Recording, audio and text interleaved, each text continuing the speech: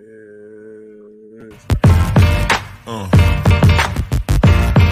Yeah.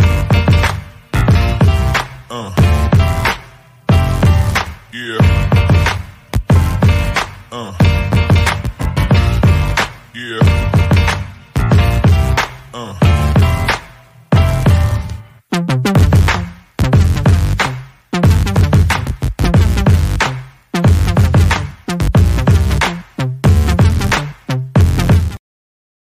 Yo, what's going on, everyone? Welcome to this week's episode of River City 93. I'm your host, as always, Elliot Barr, is joining me on 1/3 of a lovely podcasting group. Is a man who spent all his time in North Carolina and all over Virginia, getting a new car and coaching games, Mr. Shanair Durand II. How are you, sir? Tired, but here, and ready to talk some soccer. There you go. Sounds like a good American. There you go. And also joining us the podcast is a man who is loving the fact that Postecoglou is making Spurs the next Man City 2.0 because he's just copying Pep. It's Kate. How are you, man? I'm doing well. Excited to have watched two matches this weekend that really excited me. One of them for the full 90, and this one not quite for the full 90, but for most of it. So altogether, not a bad weekend for me. Close.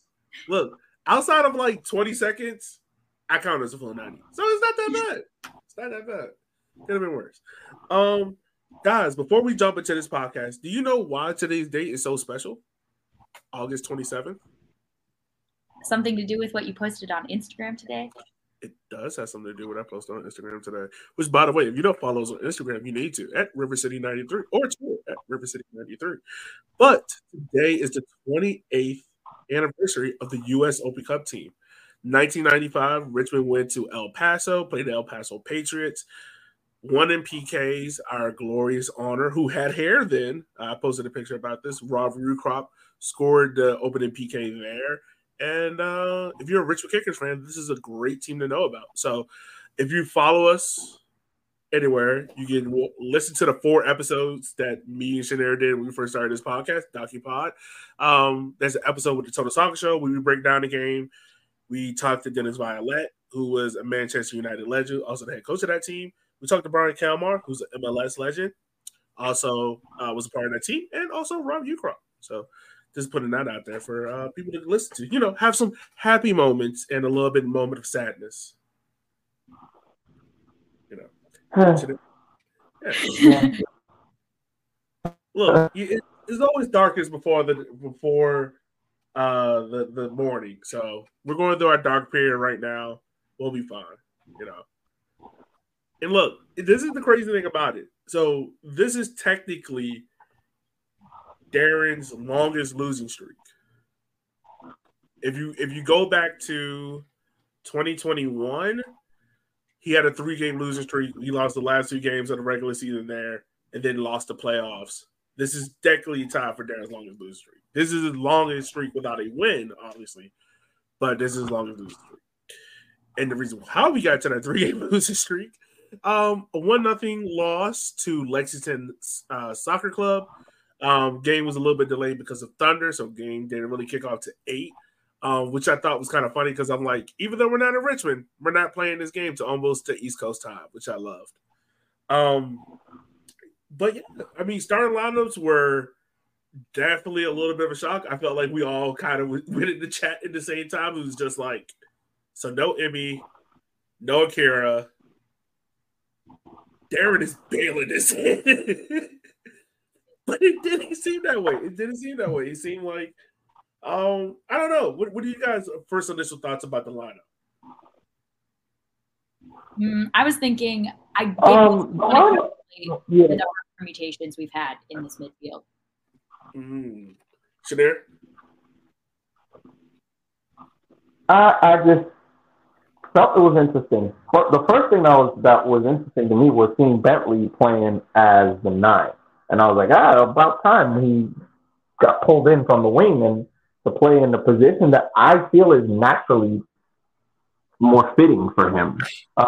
He wasn't bad at all, and he did pretty well in that position. Big body. Another thing was Yes, he did. Yes, he did. I think that's the perfect nickname for him right there, because he was doing his thing. He was definitely throwing his weight around and making a nuisance of himself up front there. And his motor, his energy, and his what he brings energy wise to the team. Yes, I understand that Terzaghi is a lot craftier. He knows how to. He's basically like a fox in the box.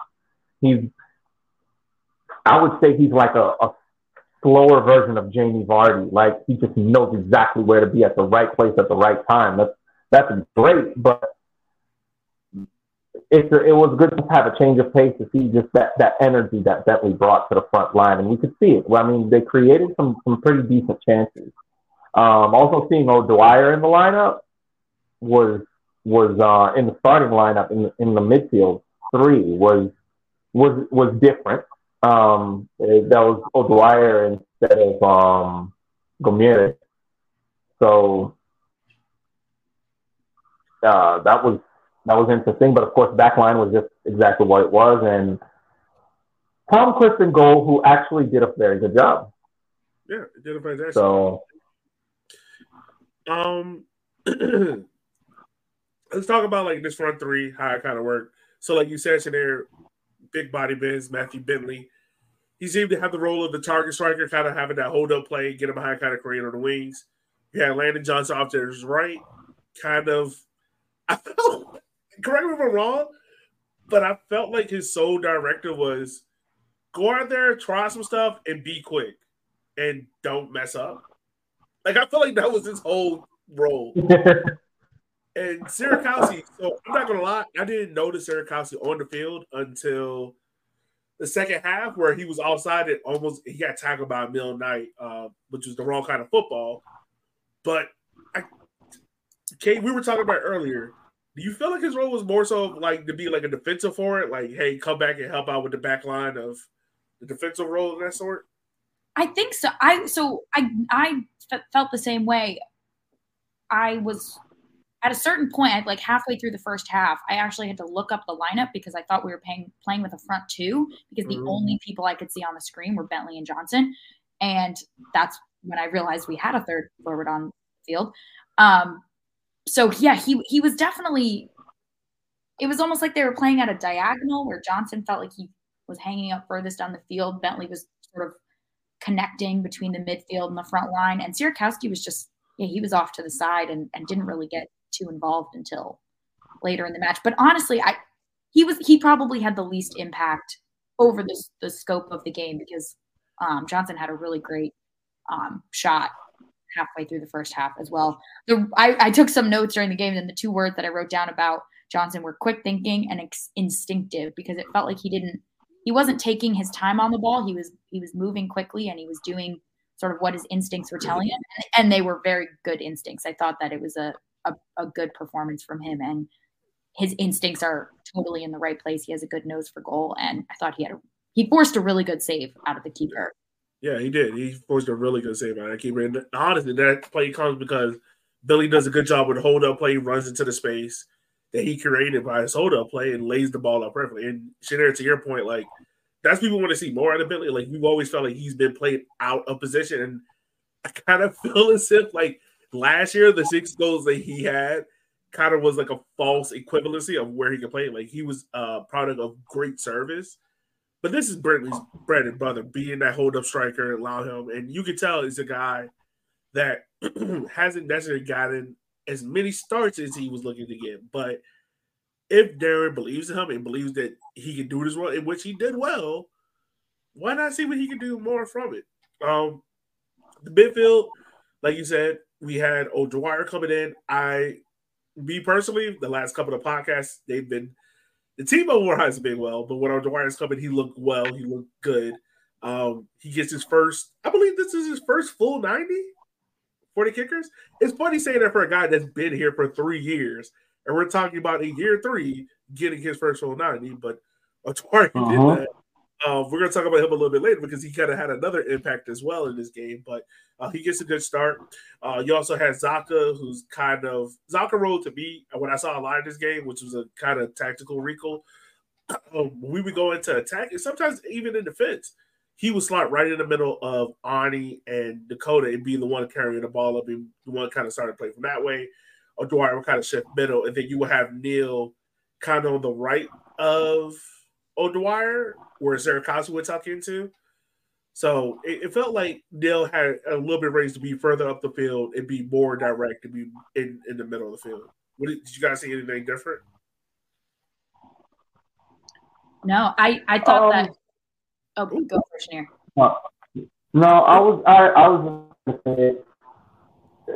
a little confused with where O'Dwyer was playing. Sometimes he looked like he was at 8. Sometimes he looked like he was at 10.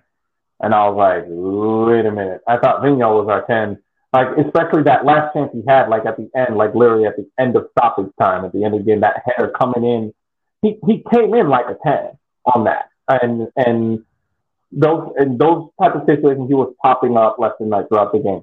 A part of me thought to myself, well, okay, wait a minute. Is he just not sure where he's playing? But then I realized it seemed like it was intentional. Like, O'Dwyer was given license to roam occasionally. Yeah. Which I was like, okay, that seems all right. It seemed as if, like, if the ball wasn't in necessarily his position on the field, it seemed like Darren was like, all right, go push up, go help out with support. If the ball is on your side or in your vicinity, drop back and help cover Wazaka and kind of clean that out.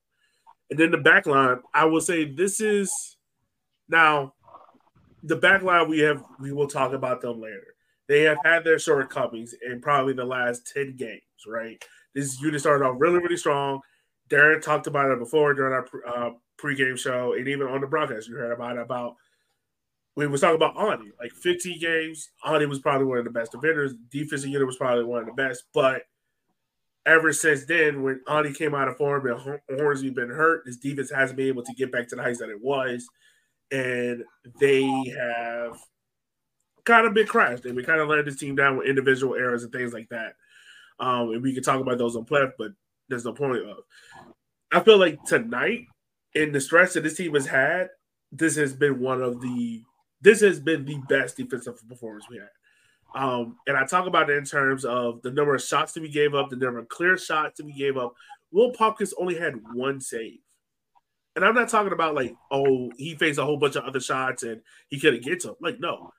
He only faced 2 shots. And he saved one. The other one, got back and saved it for him. Like,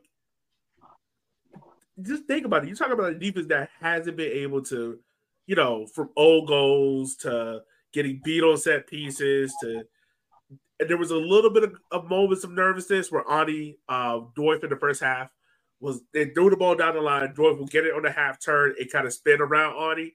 And, I was getting nervous for Ani there for a second because I'm like, Ani, like, this is the second time he'd done this. But outside of that, like, the defense did a good job. They were forcing Lexington to take shots from wide.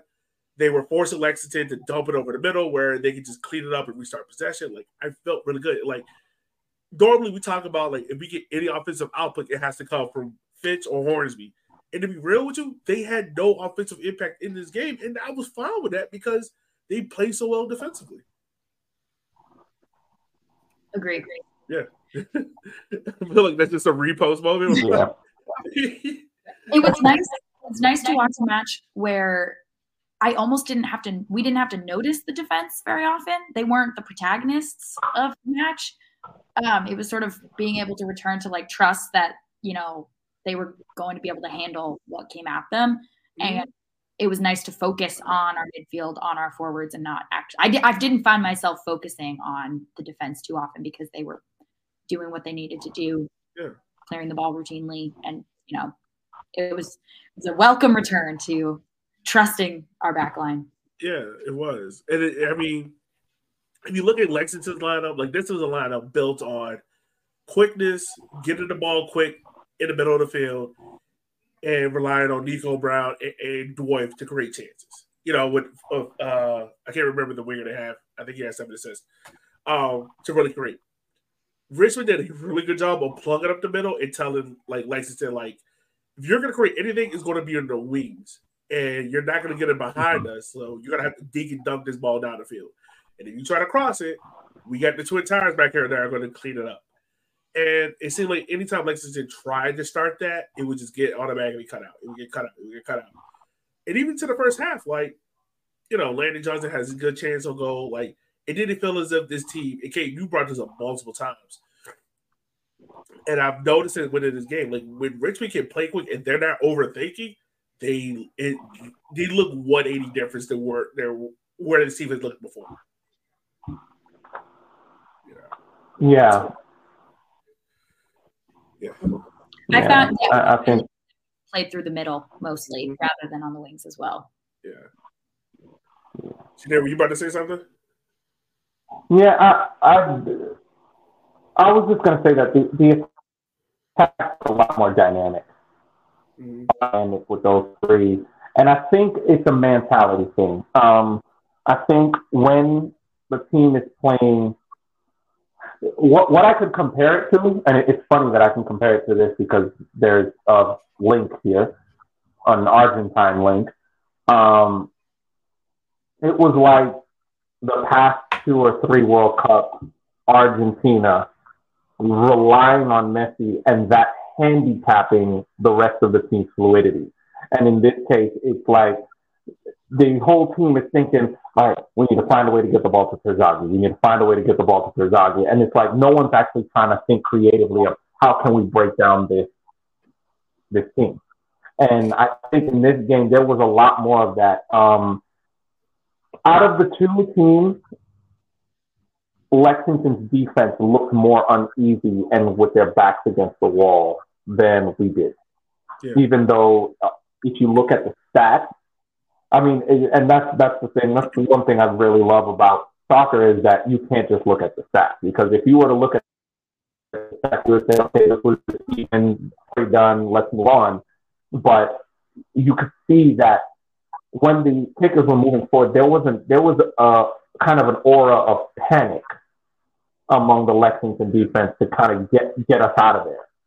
While when we were defending, it was more of a sense of just, all right, let's shut this down, close it down. I mean, just looking at, I think was it O'Dwyer who made that block of the shot on target. Yeah. Just coming back and doing his job, get that ball out of there. And I think that speaks to something. And I think there needs to be a rejig, and we need to figure out how to Terzaghi in this without him being the sole option in everyone's mind. Because don't get me wrong, Terzaghi is very valuable and virtually irreplaceable for the kickers in terms of what he's done for us the past 3 years and what he can do when unleashed correctly. But the reliability on him, other teams are starting to figure that out, and they're starting to just completely shut that down, and we're not moving on from that and saying, all right, let's just try and create something. If Terzaghi's open, then we give it to him. He scored. If he finds that space, if he has that fox in the box moment, he's going to score. But other than that, we need to think more creatively. We need to think outside the box and create something without solely focusing on him. Yeah. Well, I mean, the first half ended a little bit uneventfully. I mean, I feel like it was good play, and I kind of go back to thinking, like, all right, first play good 45. Let's see if the second 45 can last up. And it did. Like, granted, now, I will say this. There were a little bit moments of panic out of this team. The moment I specifically think about is when Will Palmquist got his shot. Not his shot. His clearance. I don't know how to describe it. Yeah, his kick cut off by Dwoy. But I feel like that's kind of down to game experience. Like, if that's a carry message when that ball comes out quicker versus Palmquist, he's trying to scan the field, he's trying to look, make sure he makes the right read there. And the moment where Dak, where Kay, you can describe it really good, but where the ball went out of bounds, where we were trying to build and we couldn't find options. Yeah, I felt like, sort of speaking, or like what you mentioned earlier, where we play a bit better when we don't have as much time to think. There was one sort of moment where we sort of slipped back into that possession-based game right around the 55th, 56th minute, where we had possession going forward. It was a bright moment. But it turned into that turning back, ball went back to the back line, passed around a few times between Ani, Dakota, and Palmquist, and Lex's front line was just pushing forward and forward and forward. And eventually Palmquist and Barnathan were on the back line, were on the end line, essentially, and the ball goes out for a throw-in. And that, to me, felt like it wasn't something we saw in the first half because there wasn't the opportunity to control possession. Possession was very equal in that way, but that was sort of a moment of exactly why that has felt like it hasn't been working for this team, because you have too many opportunities to get pushed further and further back without the back line having the opportunities, the space, or necessarily the tools in their tool set to unpick the front line and connect back into the midfield. So that one moment was sort of like, this is what we've hated seeing from them in so many of these other matches. Nice that it was only one moment in this match, but exposed possibilities. And it kind of felt like Lexington was kind of going back to what they saw in the second game. Like, you remember the second half, it was like Lexington was like, it's something every 5 or 7 minutes, they were like, all right, we can creep another 5 yards. We can creep another 5. And I will say this, Richmond recognized that. It was just like, oh, you're creeping up. Oh, okay, we're just going to play the long ball to Bickley. Like, we're not going to even try to build up through the middle. We're not going to try that.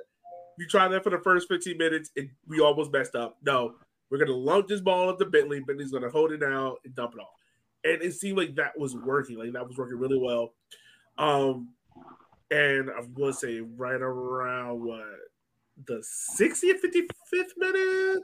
Somewhere around there. We got our first substitution. Landon Johnson comes off. Granted, now I will say this. The boy is only 16. He looks good. But he's 16 and it showed. Like, there were some balls out there that I felt like he could have done better on, some opportunities like that. But in comes Belmar, who we haven't seen in a while. I don't think we've seen Belmar since in a while. I think almost in 6 or 7 games we haven't seen Belmar. I feel like I'll go back and look and see. But it was good to see him out there. And I will say this.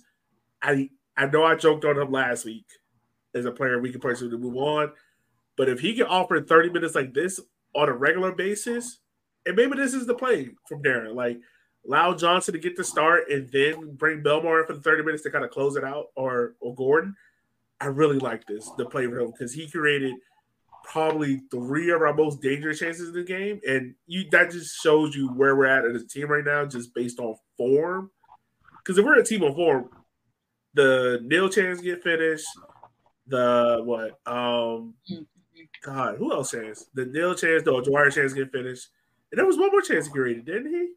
I thought so. Oh, the Bentley one. Yes, the Bentley one. There we go. Yeah. Bentley one, maybe not so, because it was a tough angle, but those other two definitely get finished. Like, the nil one, as much as I love Neil, he got to finish that chance. You can't run it up into that. You can't hit that over the crossbar. Like, you at least got to challenge the goalkeeper into a tough save. Yeah. That's a tough one, like that. We've talked about before where, like, there are moments in this streak where it's like, if we score here, if we block a shot here, like, you can feel the momentum change. And it felt like if we score there, I feel as if, like, Darren's like, all right, we're going back to what we do, button down the hatches, like, get it out here with a win.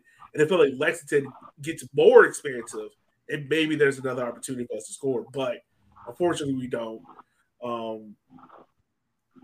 And unfortunately, we get a red card from Dak. Now, I will say this. I do not blame Dak for this red card at all. Like, I'd rather you make the challenge and get the card than versus him get a free shot on target.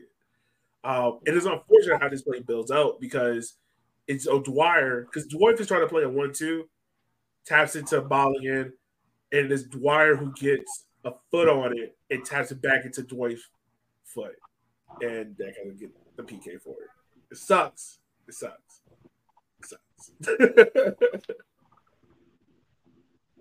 Any thoughts from y'all in the second half? I know I've been talking a lot, so I'll let y'all talk. So,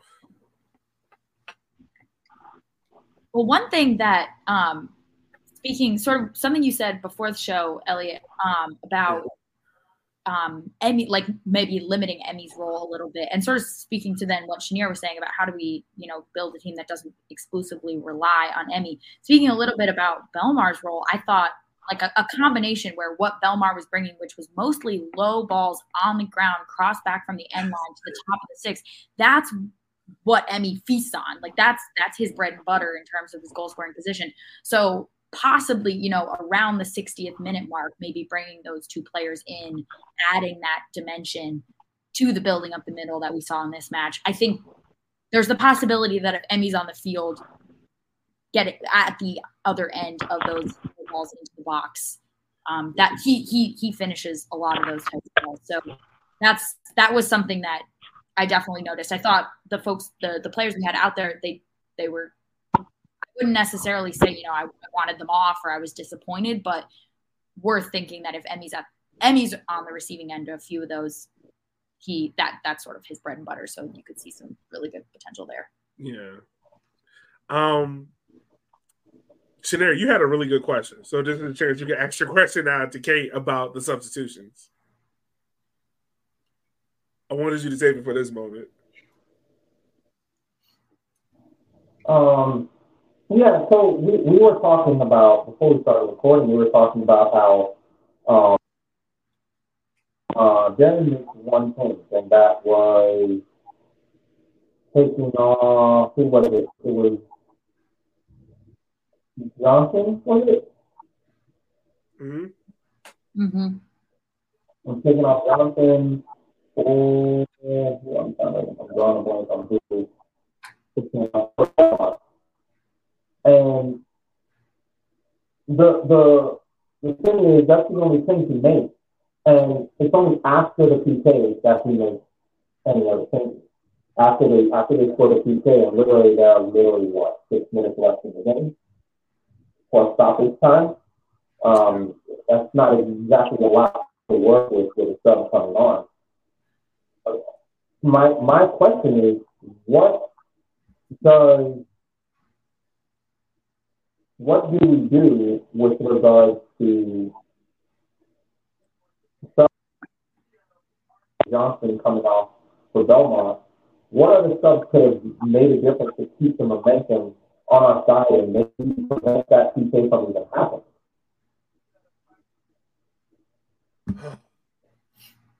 The $1 million question. Yeah. I thought that Sierkowski was more anonymous in this match than he has been in previous. So that felt like one opportunity. I know that he's played the vast majority of the minutes he's been available for. Obviously, we're not in training. We're not seeing, sort of what is making the decision between him and other players there. This match, I didn't feel that he was having as large of an impact as we've seen him in previous matches. So I wouldn't have been mad maybe for him to make way for Gordon, seeing as sort of how much havoc Belmar was wreaking with his pace down the wing. Maybe bringing Gordon in to do the same on the other side would have added a dimension. I thought that Bentley did really well with his take-ons. I thought he beat several players and was sort of dangerous on the turn. So, and that Gordon is very dangerous in that role as well. So I thought that could have been a dimension we could have used a little bit earlier, especially with their backline sort of feeling a little bit on the ropes, as mentioned earlier. Yeah, I would say for me, my bad. I would say for me, and this is why I kind of started thinking for next week's lineup. Like, I don't mind having Emmy doing the Sierkowski role, like having Bentley be the main target striker, and then just having Emmy run off of that.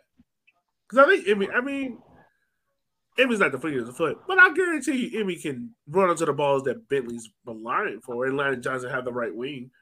And then you can bring in the Sierkowski or Belmar, 60 in there on so from there. Like, I think that me personally now, I'm just looking at it now, like, you got to create almost fake one-on-one opportunities for Emmy. And I mean, allow him to be out on that wing and allow him to drift in the midfield and whatnot and kind of free them up that way. Maybe so. Like, maybe it requires, because teams are going to notice, like, all right, Emmy's on the wing. Like, maybe we need a double up out there. Like, we're not going to leave him 1v1. So that's a left back and a center back, or a left back and a center mid coming out there. And it just opens up more space in the middle for Bentley to be more direct. Like, you can play around with this and see what comes from it. I don't know. Like I look at this game and I look for what's happened in it, and I like what I saw from it. The result is not favorable to us, but I like there was a style of play that I saw in this that I haven't seen in other games, and that to me is like a bigger takeaway almost than the result. Like if this result happens and we're winning and drawing games, it's not that big. We're like, oh, okay, this game got away from us. It just so happens to be in the middle of like a crappy stretch that it feels stickier than it did. But if you look at this game singularly, I'm not too mad. Even with Belmar, like Belmar coming off for 31 minutes, he creates 3 of our most dangerous chances. And even O'Dwyer, O'Dwyer is literally, I want to say maybe a half an inch away from scoring the game tying goal. Like that's how close this game was. We're a nil overshot and an O'Dwyer half an inch away from winning this game. It's just how it goes. Like this team is not in. It doesn't have the luck it needs to get over those numbers. But matter of fact, since we kind of talked about this game and whatnot, if you're Darren, what are some lessons you can take away from this game that leaves you in a better headspace than in previous games? I think when we have the momentum, and we saw that with the subs of bringing on Belmar, and Belmar started to get things rolling when he came on for Johnson. When you start to get that momentum, you need to find any possible means of keeping it. Because in this situation, it's because that momentum kind of tapered off. That's how Diouf is able to, Diouf and Brown are able to put a little bit more pressure on our back line, and that's what leads to Diouf getting taken down in the box. So can we create a situation where we can keep Lexington on the back foot, keep Lexington pushed back into their half, bring on the players you need in order to do that, because our defense is handling things pretty well so far. But don't put us in a situation where we're inviting the pressure on our defense even more as we get towards the end of the game. Yeah. I think that would be my approach on it. Yeah, I liked that it felt like for most of the game, creation was coming also through the middle. Ellie, you said earlier about how Hornsby and Fitch were sort of hanging back. Our outlets were not through our wide players. It was coming through the middle, and it was working. We had more dangerous chances in this match than probably the last 3 put together. So continuing to maximize Neal's ability to transition the ball in the midfield, Bentley's hold-up play, and distribute to the players running on. I thought that just worked a lot better than I don't think, especially aerial crossing is our strength. So when we've had to rely on, working through the wings and trying to put the ball in the box in the air, it just isn't playing to the strengths of, I think, our. No, I agree. I mean, there were some things that I felt like we could have worked on a little bit more. Hornsby crosses kind of left me wanting a little bit more. They were as dangerous as Nils might be, because as Matt, who's now in the pockets, he's during the time as Denver likes to point out to us, set pieces have been strong suit of this team. And so for that, kind of if Hornsby's going to take the free kicks, I would like to see be a little bit more dangerous, kind of create more chances from there.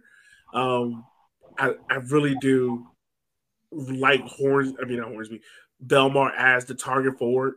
I feel like it's something that Terzaghi can't do. Just because of his size, like he naturally can't. Like Belmar can jump and head a ball. Emmy can't. Like Emmy's not going to do that. So I would like to see that. I think going with the front 3 of Emmy out to that left wing, you can play like a left forward. You can do it. You can make it work. We've seen Darren Dunn do a pseudo back 3. He can do a pseudo front 3 where you just adjust it to what you need. I like that. I want to see a little bit more out of O'Dwyer. I like it, but O'Dwyer doesn't push the ball forward. There's a moment in the second half, I remember it, where O'Dwyer is kind of like zigzagging through the middle of the midfield, and he can play a ball forward to Neal. He can play another ball forward to Sirikowski, and instead of just playing it, he's kind of waiting for that perfect pass, and you can tell, like, all right, this isn't something he's built to yet to be confident where he can just play it. Like, if that's Suko or that's Zhao, they're playing that ball automatically. They're creating a chance where O'Dwyer's like, no, I'm not. So I would like to see that. But that comes with time. That's more game reps, more game experience. Like you said, like he's been with the team for 3 years, and now he's getting an extended run in his team. The back line, look, outside of Dakota's red card, this back line played probably their best game. Like, prop them up with praise and make sure they feel good. Like, we cannot beat up this back line anymore. Like, we have to make them go as positive as we can. So, like, I will show them the game tape up until the penalty, and then after, like, the penalty never happened. Like, it's just a weird static transition that happened. We don't show it, and then we show after it. Like, that's all. And Willie Palmquist, Willie Palms, as I like to call him, played a fantastic game. I would like to see him a little bit better with the foot distribution, not taking too long to get the ball back in play. But outside of that, I felt like he waited for the right moments to play the ball. I felt like he played the ball in the perfect spots. He looked strong, making good saves. He was decisive. And Akira got another prodigy. So outside of that, man, like I'd walk out of this game not overly disappointed. Sad because of the result, because I would like to see us win. You always want to see your team win, but I can be proud of this and be like, you can see Darren is working on trying to solve certain issues that we have had concerns with. So guys, next game up is a little bit short turnaround. Wednesday, we're at home against Central Valley Fuego. So for those who don't know, Fuego has a new head coach. It is Mr. Adam Smith. He's been in charge since July 3rd. So far in his reign, they are in the midst of a 6-game non-winning streak. He does have 2 wins under the belt against Lexington. I believe the other is against who's the other against? I just saw it. Charlotte. But outside of that, this team, he is 2 wins, 2 draws, and 5 losses. So with that, the team just is coming off of a 4-4 crazy game where they were up a man against that pink team. So what, guys, first of all, let's talk about a lineup. What would you like to see Darren do with this formation? Do you want to see more of the same? Do you want to see changes? Because, I mean, effectively now at this point, playoffs are done. Do you want to see a little bit more experimentation? Do you want to see this lineup from Lexington return and see what they can do at home? What would you guys like to see? I'm interested to see who's going to come in for Dakota, because we could go play the kids route and play Beckett, or bring in Chris Cole and try to go for like a more 1-for-1 replacement. So I'm interested to see which direction. I feel like based on previous, we might be looking at Beckett Howell, which he was put into a tough position coming on after the pen because they were in their Lexington was time wasting the hell out of that game and were going down under every single push. And so he was put into some tough circumstances there, but he's played really well in the other times that he's been out there. So I would not be mad if he was the one who that's what I lean to. Shanir, what about you, man? I think we need to go with a similar lineup. I'm not going to really go hard on Sirikowski too much because, I mean, that's a one-off. You know, sometimes you get a game that's a little that's off, and I think this was his off day, and I think he's going to turn around and come back to form in the next game. And I do like Bentley up top in terms of a sense of energy, because I do feel that with a team that is hugging the bottom of the table, we got to come at them. We've got to come at them. We can't show any signs of fear, because if we do, they're just gonna take it as there's gonna be like sharks in the water. You see what happened against that team from up there, that pink team from up there. That you come at them and you're gonna get a result. If you allow Valley, who are at the bottom of the league right now, they're back against the wall. They've got nothing to lose. They're going to come in swinging with haymakers, and you just need to make sure that you put them on the ropes early. So having that kind of build-up play and work a way up the field type situation, we can't do that against Central Valley. We need to hit them hard. We need to hit them early, and we need to knock them in the teeth as early as possible. So this front line, I think we need to go ahead with them again. I would say maybe earlier on in the second half, take O'Dwyer off for Gomero and see what he does with the flares that he pulls against a tired defense.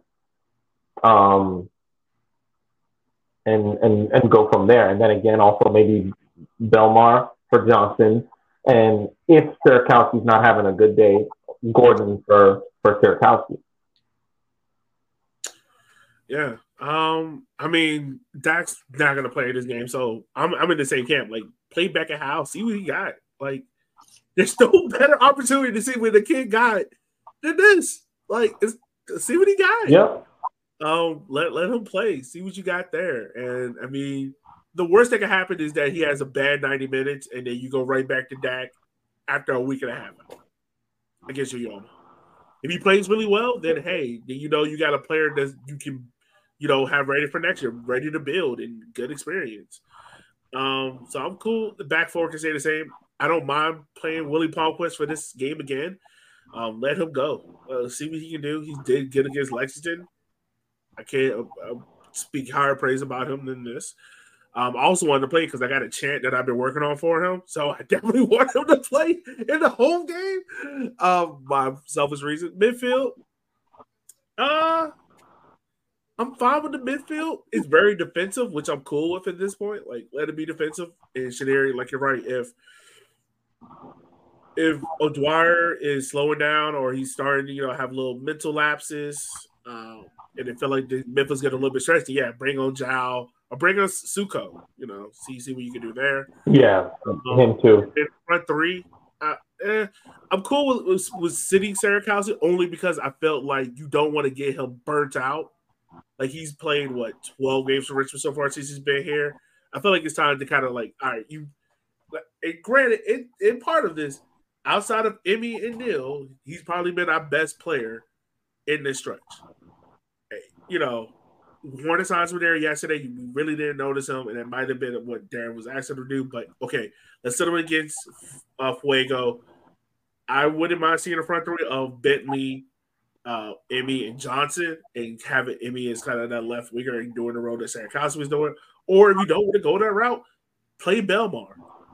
Go Belmar there, and then, you can bring on Gordon. You can bring on Sierakowski, and then you can bring on Emmy or whomever. I'm fine with that. But I want to see Billy get another role again as this target for it. I feel like he could cause some damage there. But when not, and generic correct, you're correct, absolutely correct, Kate, as well. Like, the team needs to start quick, needs to be direct. Like, they cannot play around the ball. They can't wait for opportunities to come. You got to be direct. You got to force Central Valley Fuego into questions. You got to force them into chaos moments. And I feel like if Richmond can do that, we can walk away this game well. Like, both teams have nothing to play for. Neither team is going to the playoffs. It's really pretty much like the last 8 or 7 games for this team, because this team, like, pretty much to think about from this point on to the end of the season. Like, both teams are going to see each other at the end of the season, again in Richmond on October 14th. How are both teams going to progress through those last 8 or 7 games? How are both teams going to play in those last 7 games? I want us to be playing well. I want us to be figuring out, all right, what works, what doesn't work, and let's go on and let's just do it. Play direct, play quick, and go from there. I got no problems. Yeah. And I mean, look, also on top of this, you come out here with a win, you get like a week and a half off before you got to fly to Union Omaha, and you get more rest time. And it wouldn't surprise me if Darren's like, hey, guys, we're going to fly out like an extra day or two earlier to Union Omaha.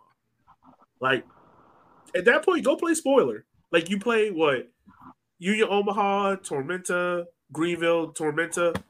The next month, go play spoiler. Focus on the Central Valley game. Get it. Have a good Labor Day. And then go from there. But, guys, I think we did a good job talking about this show. Real quick, before we end this, Landon Johnson, how excited are you about him?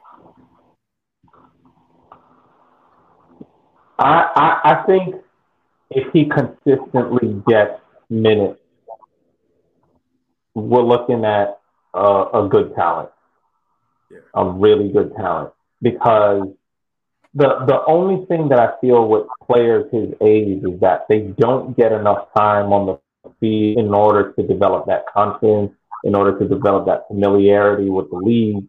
And it's a bit piecemeal, and you start saying, oh, they're not doing well enough. And it's like, how do you expect them to do well enough if they're playing like 30 minutes every 3 games? So I like the fact that he's consistently getting minutes. Yeah, he's making mistakes, but he's learning from his mistakes. He's starting to be more assertive. As you said, Kate, today, he was in this game, he was a lot more instinctive and didn't spend too much time thinking, and he just let his instincts take over.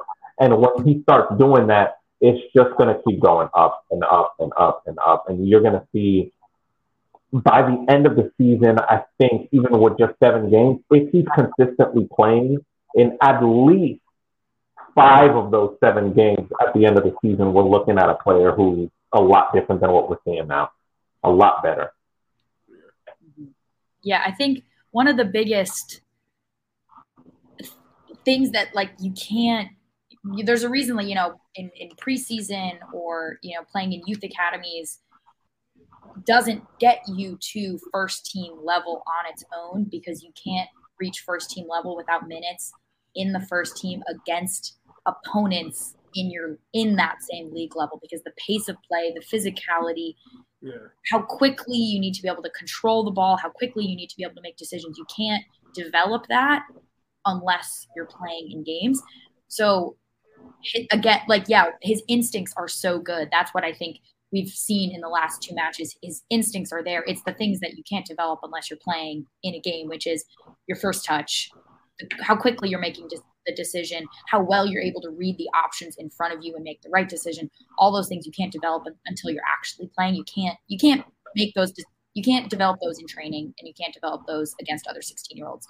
It has to be in the higher level environments. So it is really exciting to see him improve match over match, because it shows that, you know, he is internalizing, you know, the in-game experience that he's getting, and building on it. So hopefully that arc, that the progression arc is consistent, and we're able to see him continue to build as the season progresses. Do you think he registered a goal or an assist by the end of the season? I think so. Okay. The way he's playing, I think by the end of the season, he could get one of the 2, if not both. Okay. He came close on yesterday, so yeah. If I had to choose one, I would lean more goal. I think the distribution part of his game is going to take a little bit longer to develop, because if you're 16, you're playing like, it's like go go go go go go go. You're not like lifting your head up and looking to distribute at that point. Mm-hmm. So I think the goal might happen more than the assist, but he is a promising prospect. Becca Howe, he's another promising player. We've seen him play a couple of minutes. I got to go back and total to see how many minutes he's played so far. But for him, if he does get to start, and I'm going to assume he is, what are you looking for him to have a good game in? Like, what would we consider for him as a good, strong start?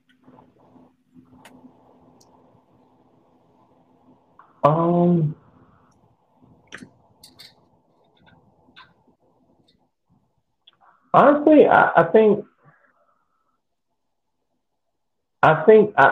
don't know. I feel that he's at a stage that we may see what we're seeing from Johnson this season more from him next season. I think he still needs another season to bed in, to get used to the speed of play in training.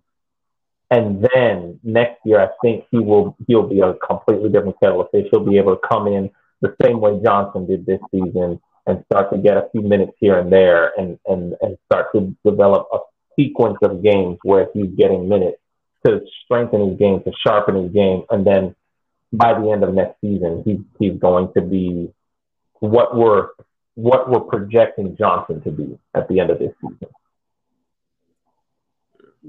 I'd say, yeah, and like if he gets the opportunity this match, I'd just love to see him play composed passes out of the back. I think that's the measure for a young player, especially in this era of ball playing center backs where we're not just they're expected to have that level of composure. I would like to see him keep his head. You know, you can make instincts come into play a lot when you're, you know, defending actively, going in for a tackle, but I think it's a little bit harder when you have a moment to think and make a decision. So hopefully I'm hoping to see that sort of level of composed passing from him. I think that's harder to manage in the game than when you're flying by the seat of your pants and just making those instinctual decisions. Yeah, it's kind of the same thing. I want to see him play composed, but I will also, and this is more so on Audie, I would love to see the leadership role on Audie kind of help instruct Becca Howe through those tough moments. Because he's going to have tough moments. Like, they're going to target him. And I want to see how he handles that. With veteran attackers like Bijev and others like that. So that would be a good task for Darren and the boys. But we'll be out there Wednesday. It's Labor Day weekend, so you might get a podcast a little bit earlier. But, guys, anything else before we wrap up? It was nice to enjoy watching kickers for almost a full 90. It was. It kind of was. Yeah. I think it's showing signs that things are getting better. The only thing that I'm a little concerned about is what happened in the Central Valley Fuego Madison game. This is for me, if without knowing the result of that game, I would have thought to myself, all right, this is good. Now we're going up against the bottom team in the league, but we've got to look at it and be like, okay, great. The bottom team in the league is just put 4 past forward Madison. Hey, so, they gave up 4 up a man. Yeah, true. That is true, but they still. I mean, it puts a chip. It puts a little pep in your step when you put 4 past a team that's in the upper half of the table and you're dead last. And this is for me. It's like this is the worst time that could have happened. That's how bad we've been thinking about everything. Like, damn it, they scored 4. Damn it. Who knows? Anything can happen. And look, to the end of the time, we're going to keep cheering for the Roos. As listeners, as we always say, we just want to say thank you for taking the time of your day for listening to our show. Because without you, we couldn't do this. So if you want to support our podcast, if you want to help Chenier get great Wi-Fi, you can do so for the low fee of 99 cents. Chenier, I just want you to know, we had people reaching out. They were like, is there any way we can help Chenier get a microphone? I was like, I automatically sent them the donation link. I was like, you can donate here. You can send money. I was like, you can send money.